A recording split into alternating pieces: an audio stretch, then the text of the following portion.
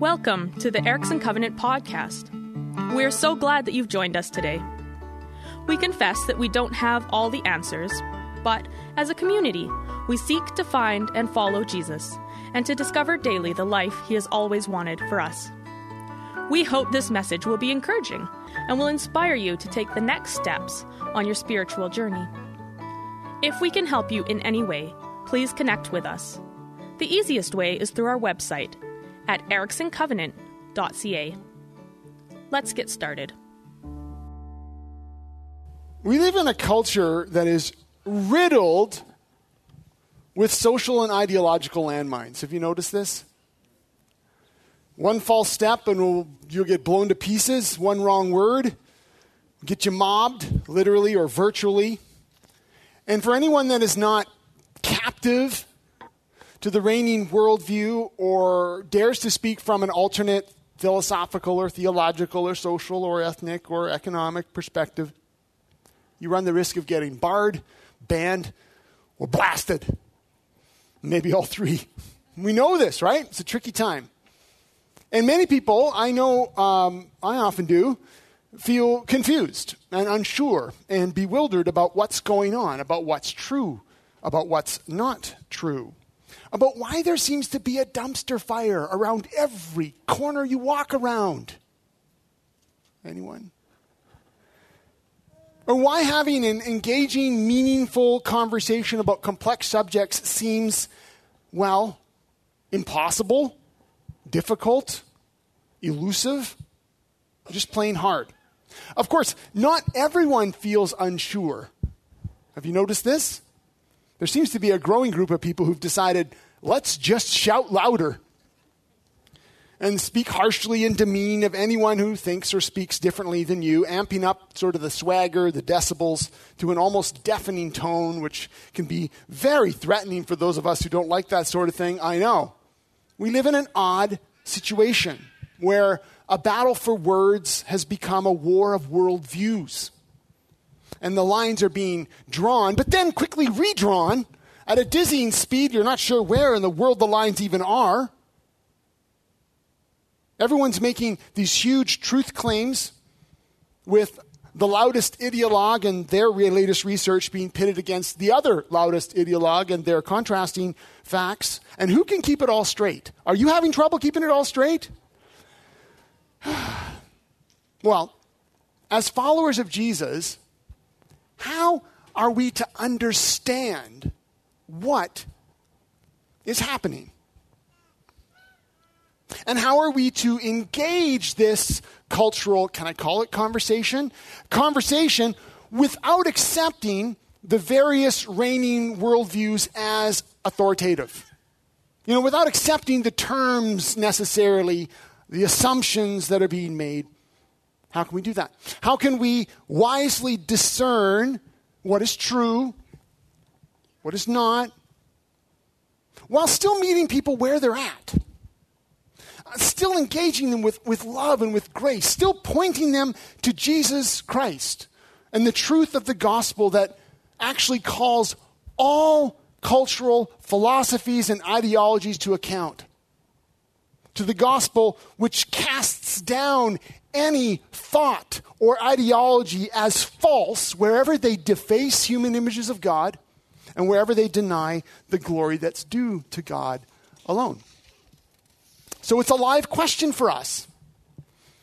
Can we, as apprentices of Jesus, witness among the minefields as we follow our Lord Jesus? Can we do that? And what might happen to us as we let the truth of Jesus actually form us and point to who Jesus is in a culture that is so ideologically foolish and false, but a culture that has infected our minds as well. Well, today's MasterClass in Luke is going to help us begin to grapple with these questions in a way that I hope is helpful, but might be surprising. It won't surprise you that we're not going to be able to answer all the questions I just raised, threw a few things out there. That's, of course, part of our ongoing development and growth and trying to discern and understand who Jesus is and how this applies to the world around us. But in a very important way, today's encounter that we're looking at in Luke is going to help us drill down on something very basic in our Christian faith and help us discern together why people around us, both outside the church and inside the church, are struggling to figure out what's true, struggling to respond to what's happening. What's more, we're going to find out why sticking with Jesus can be very offensive to everyone, including insiders as well as outsiders. And how sticking with Jesus as the truth can lead to troubling results, even violent rejection. And so we're digging into the Gospel of Luke today. Let's pray for the Holy Spirit to lead us. Holy Spirit, we do need you to lead us. We have a lot of things going on in our hearts and minds even now. And so just for a moment, we quieten ourselves. We breathe in, breathe out, just settle a little bit and ready our hearts and minds to receive what you have for us. And we ask that you would lead us. Help us to see Jesus. Help us respond. We pray this in the name of Jesus. Amen. Well, last week we saw how Jesus showed up in his hometown synagogue on Sabbath day. And then he read from the prophet Isaiah about God's dream of a people who are whole and healed. I'll just pick it up again so we've heard it because it's part of what, this is an ongoing story today. So picking up in Luke 4:18, this is Jesus reading, but from the prophet Isaiah. The Spirit of the Lord is on me because he has anointed me to proclaim good news to the poor. He has sent me to proclaim freedom for prisoners and recovery of sight for the blind, to set the oppressed free, to proclaim the year of the Lord's favor. Then Jesus rolled up the scroll, gave it back to the attendant, and sat down. The eyes of everyone in the synagogue were fastened on him, and he began by saying to them, "Today, this scripture is fulfilled in your hearing." God's dream for human beings fulfilled in Jesus Christ. And God looks at Jesus and sends Jesus, and Jesus now brings God's desired future for a whole and healed humanity into the broken, sinful present. And that explains the ministry of Jesus. As he's healing and proclaiming and setting people free and announcing the good news, he's actually showing people in the living present what God desires in the future for all. And we started that last week. And if you missed it, I do encourage you to go back. We have it on YouTube and on the website and on Apple Podcasts. It's all there. Because this week we're continuing in that same story. And we're going to now see the reaction of the hometown crowd to Jesus. And so let's keep going in the passage together, see where it takes us. Luke chapter 4, Jesus says, in verse 21, I'll just overlap slightly. He began by saying to them, "Today this scripture is fulfilled in your hearing," the Isaiah 61 passage. Listen to this. We're going on, verse 22. "All spoke well of him and were amazed at the gracious words that came from his lips. 'Isn't this Joseph's son?' they asked. Jesus said to them, 'Surely you will quote this proverb to me, "Physician, heal yourself." And you will tell me, "Do here in your hometown what we heard that you did in Capernaum." It's a city about 20 miles away. "Truly I tell you," he continued, "no prophet is accepted in his hometown. I assure you that there were many widows in Israel in Elijah's time. When the sky was shut for 3.5 years, there was a severe famine throughout the land. Yet Elijah was not sent to any of them, but to a widow in Zarephath, in the region of Sidon. And there were many in Israel with leprosy in the time of Elisha the prophet, yet not one of them was cleansed, only Naaman the Syrian." All the people in the synagogue were furious when they heard this. They got up, drove him out of the town, and took him to the brow of the hill on which the town was built in order to throw him off the cliff. But he walked right through the crowd and went on his way. As they say, that escalated quickly. Right? I mean, from a delightful Sabbath reading of the scripture and everyone speaking well of Jesus to driving him out of town and trying to throw him off a cliff. This is what you call a successful preacher. And let me point out something really obvious here in case it missed you. We are not the first people to live in a culture filled with landmines. Jesus lived in a deeply divided, highly polarized, super sensitive culture that was filled with ideological explosives too. One wrong word and boom, dumpster fire. I mean, they tried to push him off a cliff. What do you have to say in church to get pushed off a cliff?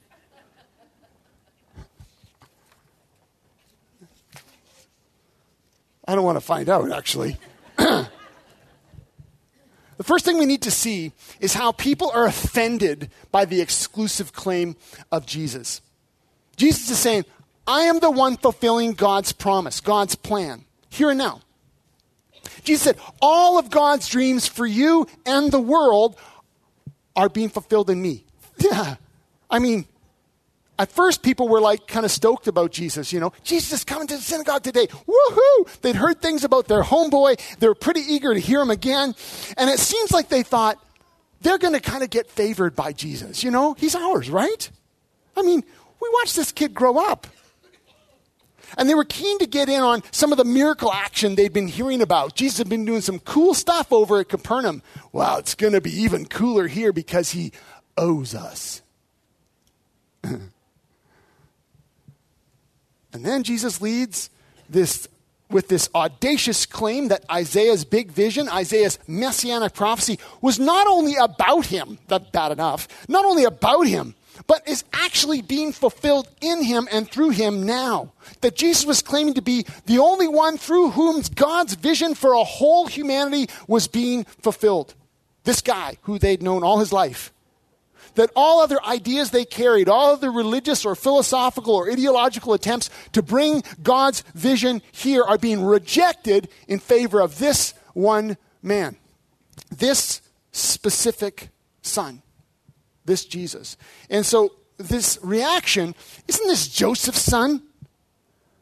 You know, in Luke, it's a little soft until you see Jesus go on with it. But it's important in the parallel stories in Matthew and Luke, it's very clear that this is a snarky question, actually. So you got to kind of try saying it with me. Say, isn't this Joseph's son as snarky as you can? Go ahead. Yeah, you got to roll up your nose a little bit, you know. Isn't this Joseph's son? You know, isn't this Joseph's son? You got to try out emphasizing the different words. You got to get the tone in here. And in Mark and Luke, or Mark and Matthew, if you read it, the tone is really strong because they go on and on and on with it. But Jesus must have picked up the tone here because even though it doesn't stand out to us as obvious at first, Jesus responds to their statement by doing something really unexpected. It's like he picks up on the tone and then he intentionally provokes them to outright hostility. Yeah, again, I'd like to follow Jesus in everything, but I try not to do that in my teaching. But Jesus here, he picks up on this, says, oh, they're a little upset. Let's see if I can get them really upset. And so he doesn't try to soothe them at all. He just riles them right up. When he does this whole, oh, surely you'll quote this proverb to me, physician, heal yourself, and you'll do here in your hometown, which no prophet is accepted. All of that is like stoking the fire.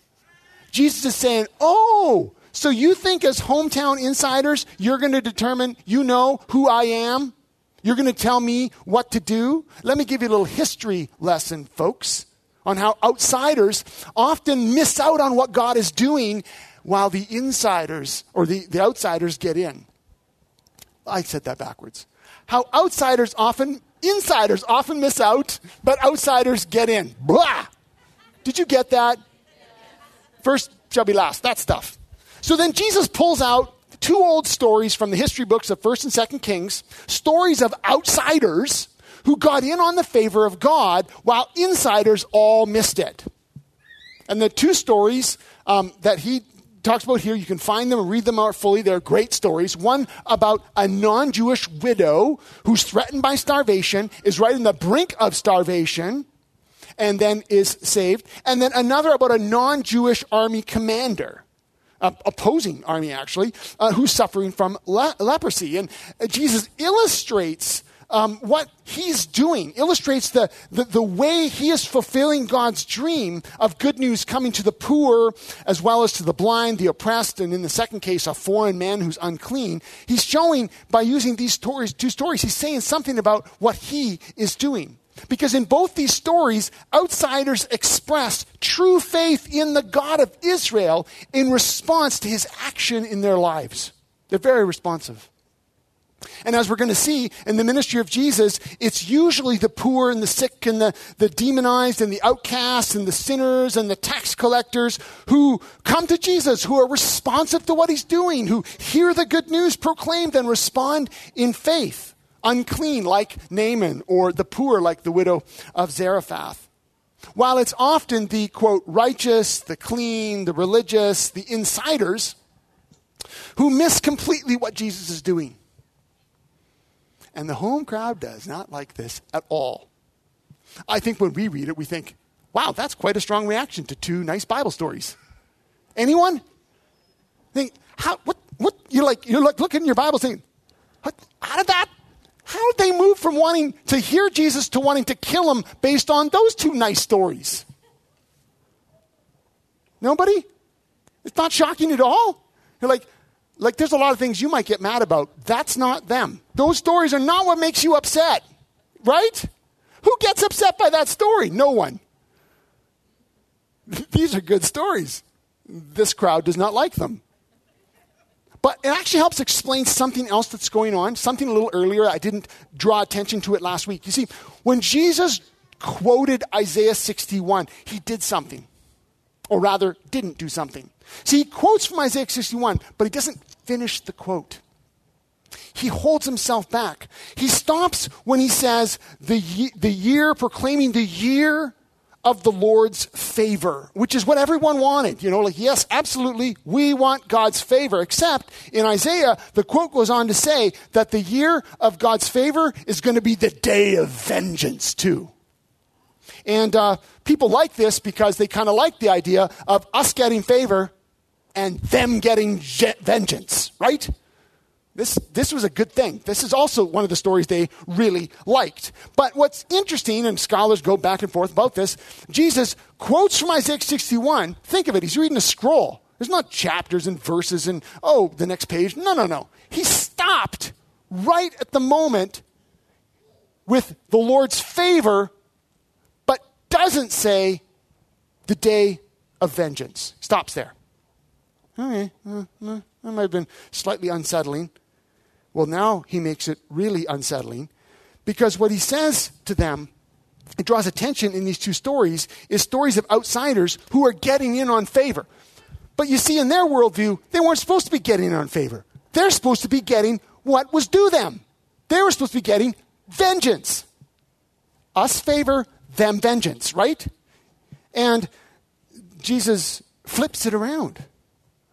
And instead of it being vengeance on them, favor on us, he says the favor is going out to even those you thought would be getting vengeance. He flips it around. The good news that's coming to the poor, the proclamation of freedom, the setting the oppressed free. This is something that outsiders are going to get in on. And insiders might find themselves on the outside. Well, that really ticked them off. That explains a bit more of why they turned on Jesus so violently. First, they may have been a bit offended by the exclusive claim of Jesus, like, who do you think you are? We saw you in diapers.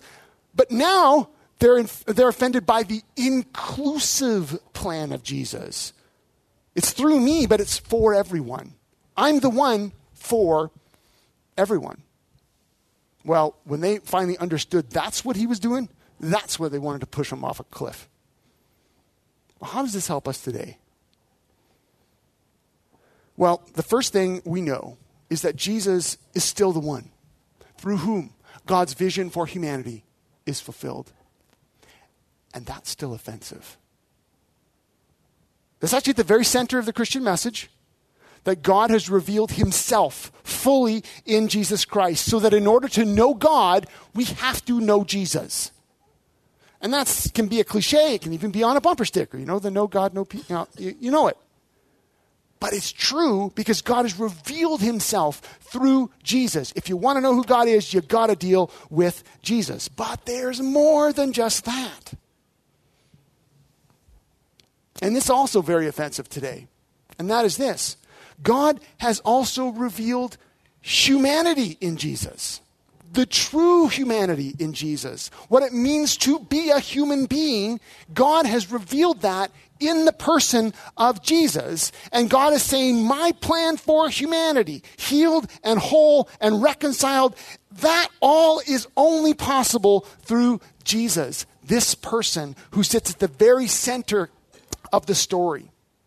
God is revealed through Jesus, but so are we.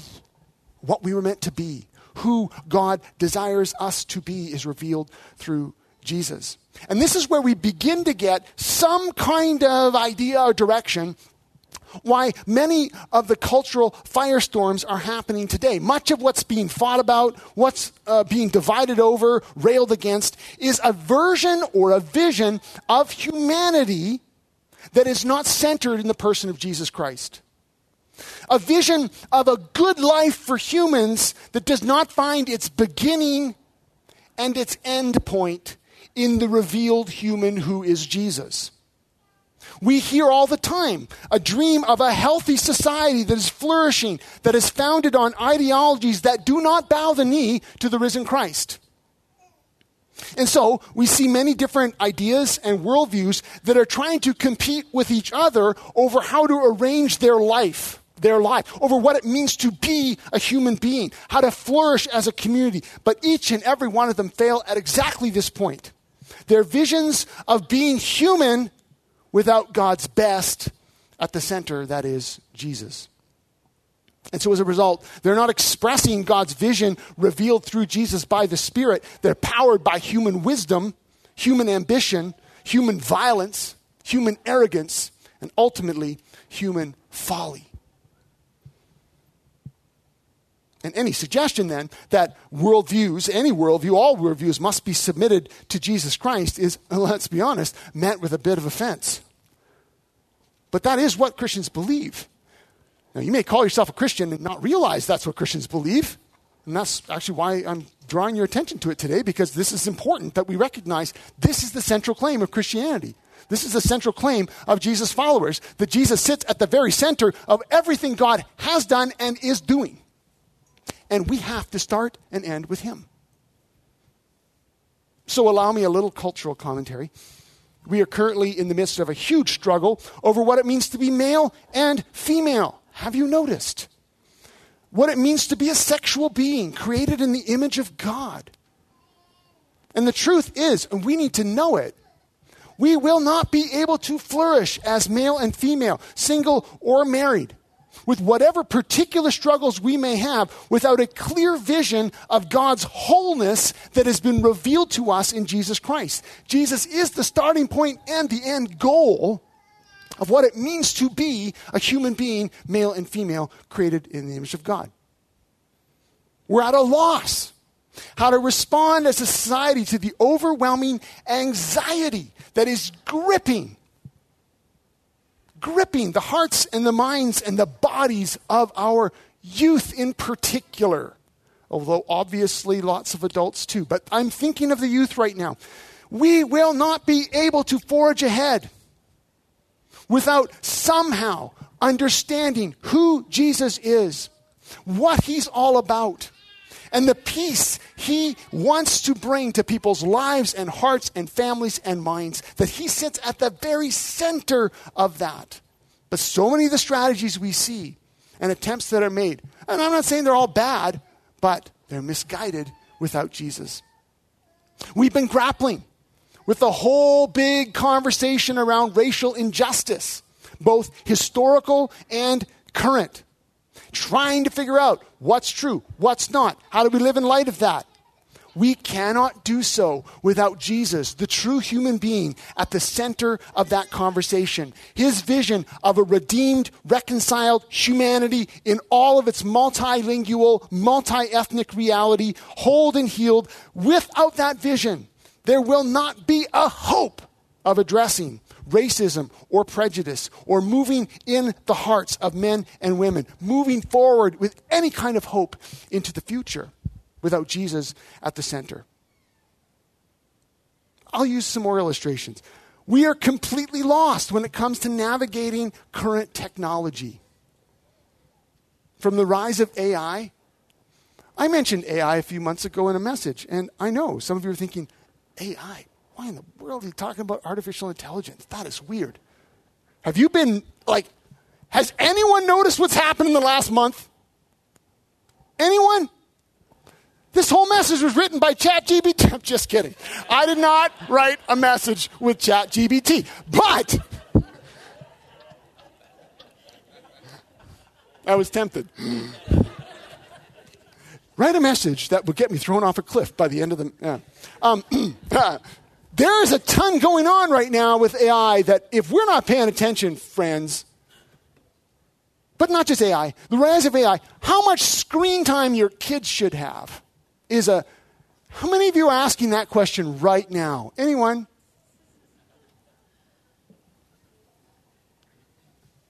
How much screen time I should have? Anyone asking that question? More hands go up, thank you. Whether it's that or whether it's the pervasiveness of pornography, whether it's the destructiveness of social media. Do you know that they now, current stuff have shown that the effect on the mental health, particularly of young girls, social media is destructive, period. Don't let your girls on social media. Don't let your boys on it either. Make sure they're old enough and you're talking about a life centered in Christ before you touch that stuff. It is like giving your kids gas with a match. That wasn't in my notes. But it's true. My friends, unless Jesus is at the very center of our hearts and mind, I'm not saying there are simple answers to this. I am not saying that. These are complex things. These are things we need to wrestle with. The problem is we're often trying to wrestle without them, and Jesus is not even in the equation. The person of Jesus is not even there.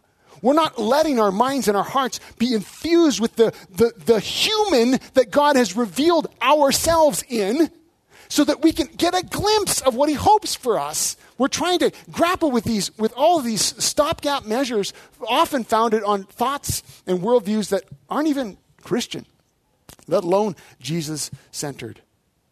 Well, I offer some of these samples to you just to illustrate the point.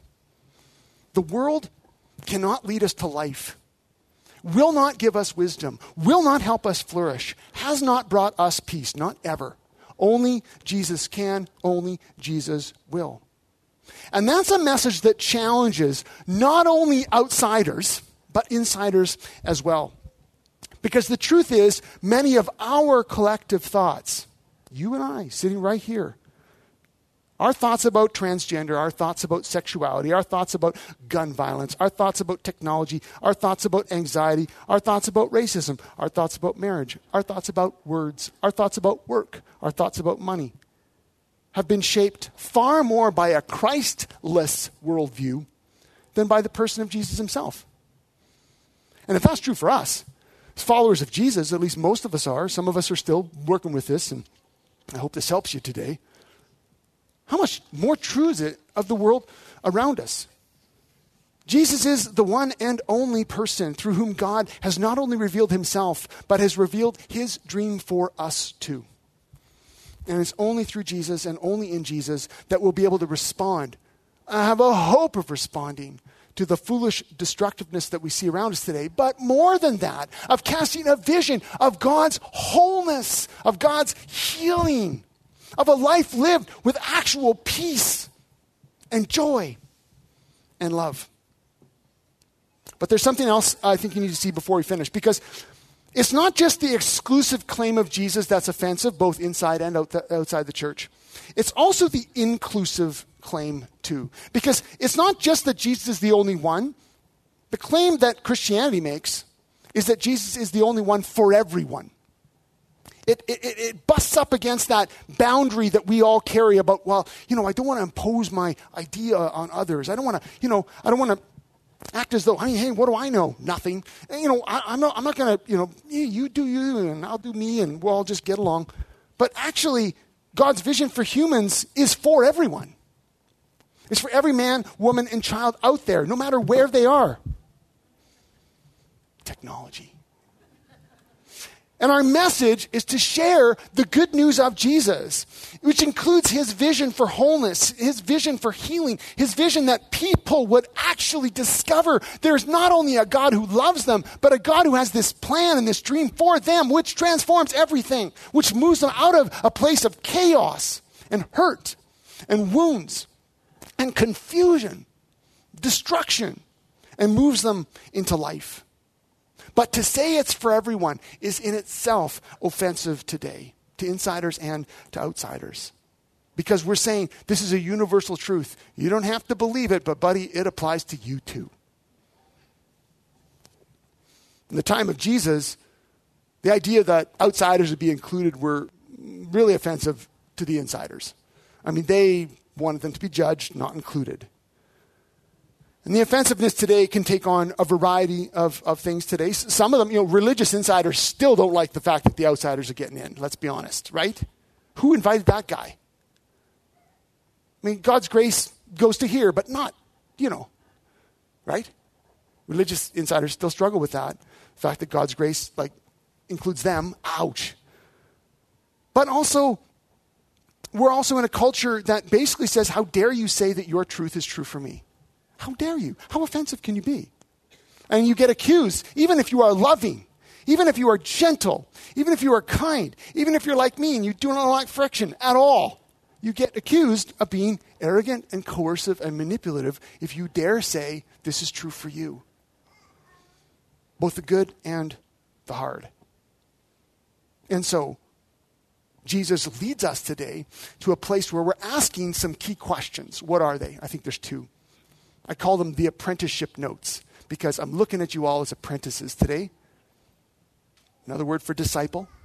An apprentice who says this teaching of Jesus and this life of Jesus has something to say to how I live my life. So your apprenticeship notes, the first one is about rejection. Our rejection.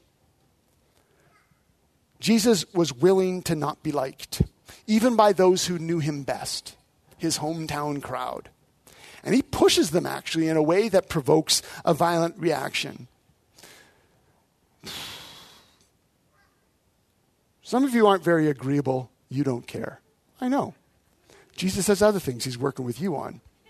But some of us like to be liked. And so we look at a story like this and we think, no, Jesus, no, please, no. And I'm forced to ask the question, am I more worried about what people think of me or whether they like me or whether they think I'm smart than actually what they hear about Jesus? Than actually about the truth of what God has for us as human beings. And it may not be that you care about being liked, but maybe you do care about looking dumb, right? Some of you don't really care if the person likes you, but it kind of bugs you if they think you're an idiot. Anyone? Yes. I don't like looking like an idiot either. The truth is rejection can come in a lot of forms. And at the heart, not the heart, but at the start of the story, we're kind of challenged to say, Jesus, if I'm going to place you at the very center of my life and my thoughts and my worldview, if I'm going to say you are the one who expresses the perfect plan of God for humans, and I'm going to live into that, I don't know all that it means for all of these various social and political and relational things that are going on around me and in my life, but I'm going to trust that you're at the center of that and believe that as I do, and as I live with love for those around me, and as I trust my life to you, it does not mean people are going to like it. It does not mean people are going to think you're smart or good. In fact, we're at a time today, it's so interesting, we're at a time today that to uphold what is good and loving can be deemed immoral by our own friends and family. You know that, right? And so we have to deal with our rejection. Some of us don't like that. I don't like that. I confess, I do not like to be rejected. And yet Jesus calls me to follow him and says, look, I want you to love people passionately. I want you to have such compassion for people that you're praying for them with tears. But as you point them to me and you lead them to me and you love your neighbor sacrificially, you need to know that you can do everything right and people still hate you for it. Because Jesus, they tried to push him off a cliff, for crying out loud, after giving a pretty good sermon, I thought. Am I willing to love people over being liked? That's the first question. We've got to grapple with that. And you might want to take that into a conversation this week with a friend, with a spiritual friend, with a spouse. What is it about this rejection thing? Or what is it about looking dumb? Or what is it about not having someone look down their nose because you're such a dummy following Jesus? What is it about that in me that I need to grapple with so that I can truly say, Lord Jesus, I'm going to follow you. I'm going to love others. I'm going to speak the truth. And come what may, I'm yours. Some of us really need to grapple with that. But the second highlight for our apprenticeship notes is about our responsibility. First one's about our rejection. Second one's about our responsibility. Listen, if Jesus isn't occupying the very center of our thinking and our response, then whatever we think or do is doomed to fail. Because it's missing the very thing that God says will bring life. God's dream for us has been revealed in Jesus. So if you miss Jesus, you miss what God desires. Which means that whatever particular string you're struggling with, and it could have been some of the things I mentioned today, it could be something deeply personal. It could be some conflict that's going on in your life between you and a kid or you and a spouse or you and a neighbor. It could be some big political or social thing that's happening. It could be something deep within mental health for you. I don't know. But what I do know is this. We must. If you're a follower of Jesus, I'm using the word must be letting this man, Jesus, God's Messiah, occupy the very center of your heart, your mind, your grappling, your thinking, your prayer, your processing, taking in what you're taking in and filtering it through the person of Jesus and what has been revealed through his word. So that what we think and say and how we respond and pray to whatever question we're grappling with, to whatever dumpster fire is going on around the corner, whatever response we make comes from Jesus at the very center, that he is the key to life. Amen. Thank you. Which means, as apprentices of Jesus, we got to keep going back to square one. We have to be getting to know Jesus. We have to be letting his life and his person and his words fill our hearts and our minds regularly. We need to stop drinking from the poison wells of social media or news feeds or this and that ideologue. There's plenty of them. Line them up. I don't care where on the political spectrum, you can find idiots everywhere. Lord Jesus, forgive me for being dismissive. But you can find them. But we stop drinking from those and we say, let our minds be renewed by the truth of Jesus in his word, so that we can begin to hear and see humanity through the light of Christ, the way that God intended. And we need to say, as apprentices of Jesus, this is first and foremost. That means subjecting all of our ideas, and we've got plenty, and plenty of them are wrong, ideas about this and that, and name the other thing.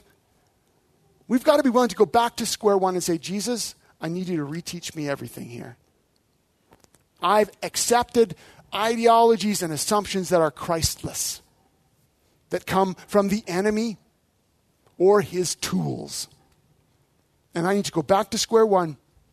I need to set aside what I've thought, what I've believed, what I've assumed, and come back to Jesus as the very center and take every thought captive to Jesus, so that we can. Allow me to read from, as I am closing, from 2 Corinthians here, chapter 10. These words of Paul are so key for us as we consider this. For though we live in the world, we do not wage war as the world does. The weapons we fight with are not the weapons of the world. On the contrary, we have divine power to demolish strongholds. We demolish arguments and every pretension that sets itself up against the knowledge of God, and we take captive every thought to make it obedient to Christ. Let me read that last verse. We demolish arguments and every pretension that sets itself up against the knowledge of God, and we take captive every thought to make it obedient to Christ. And the call for us as apprentices is to do just that. Because the truth is, many of our thoughts are not obedient to Christ. They haven't been taken captive themselves. And that's a hard thing to hear, I know. But I'm telling you as your pastor now that some of the most distressing moments of my life, particularly in the last few years, has been when followers of Jesus espouse foolish worldviews that have not been submitted to Christ. When you say things, believe things, even promote things that are so clearly not centered in Jesus, so clearly removed from the person that God has revealed ourselves in. I say that because it's a huge burden on my heart that I pray for, but I don't say that to be judgy. I'm recognizing in my own life there are thoughts and patterns and things that I've just assumed are true, but they haven't been submitted to Jesus. And I'm challenged to go back to Jesus and say, strip me down here. Like, take this stuff away. Help me see what you desire, what you are wanting for us and for the world through Jesus Christ. And it's our responsibility then, as apprentices of Jesus, as followers of Jesus, to submit ourselves to him and let his vision lead us forward. It doesn't mean there are easy, snap, simple answers to all this stuff. Obviously, there's not. And I don't have the answer to all those things I mentioned. I certainly don't. You can stop wanting to throw me off a cliff now. What I do know is this. We've got to take Jesus seriously and let his life shape our response. That's the call. That's the gospel. That's the good news. Jesus is the only one for everyone. Are we willing to submit our thinking and our lives to him and let him lead us forward? Because at the end of the day, friends, it's not about just fighting people online. Oh, I hope not. It's not about even having these weird, difficult conversations, or it's not even about, frankly, it's not just about addressing terribly destructive things. It's about actually showing the world, the church, that God has this amazing dream for people. And people are so hurt, and they're so destroyed, and they're so ridden down, and they're so stomped on. And they're so confused about who they are and who God is and what life's supposed to be like. And what God is calling us to do is say, I have a vision for them. I have a beautiful dream for them. And I want them to know that there's a God who created them, who loves them, who sets them up to live this flourishing life. And I sent my son to accomplish it. And I've sent the Holy Spirit to make it happen. And I've now empowered the church so that they can live out in the present, the future, all that stuff. It's about showing the world that there is a big God who has a big vision for a whole and healed humanity. And that's what it's all about. And the call of the Holy Spirit on our lives is to follow Jesus into that. Let's pray. Oh, Lord Jesus, you are the very center of all that your Father has done and is doing in the world. And we acknowledge, we repent of ways we have missed that, forgotten that, ignored that, or set that aside. Jesus, we come back to you this morning and declare that you are the only one through whom life and freedom, forgiveness, and joy. Healing and wholeness can come. You and you alone.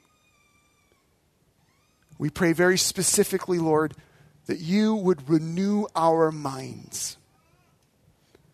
For each one of us here today or gathered online who are followers of you, Jesus, I pray that by the Holy Spirit, you would reveal to us the places in our minds where we have not actually made our thoughts, our arguments, our assumptions obedient to you.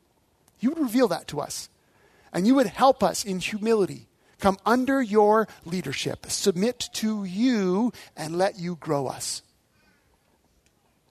For all those who are gathered today who have not yet committed to following you, Jesus, who are testing things out and unsure, I pray very specifically for each one of them today, that they would capture and see that there is a God who loves them and has a plan for the world that will outstrip every other plan that's out there.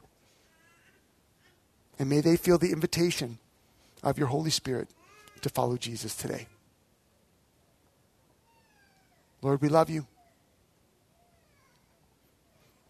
In our frailty and in our weakness, we confess we need you. You are the one who is the center of all. We pray this together. Amen. Thanks for listening in today. We hope you feel encouraged and challenged.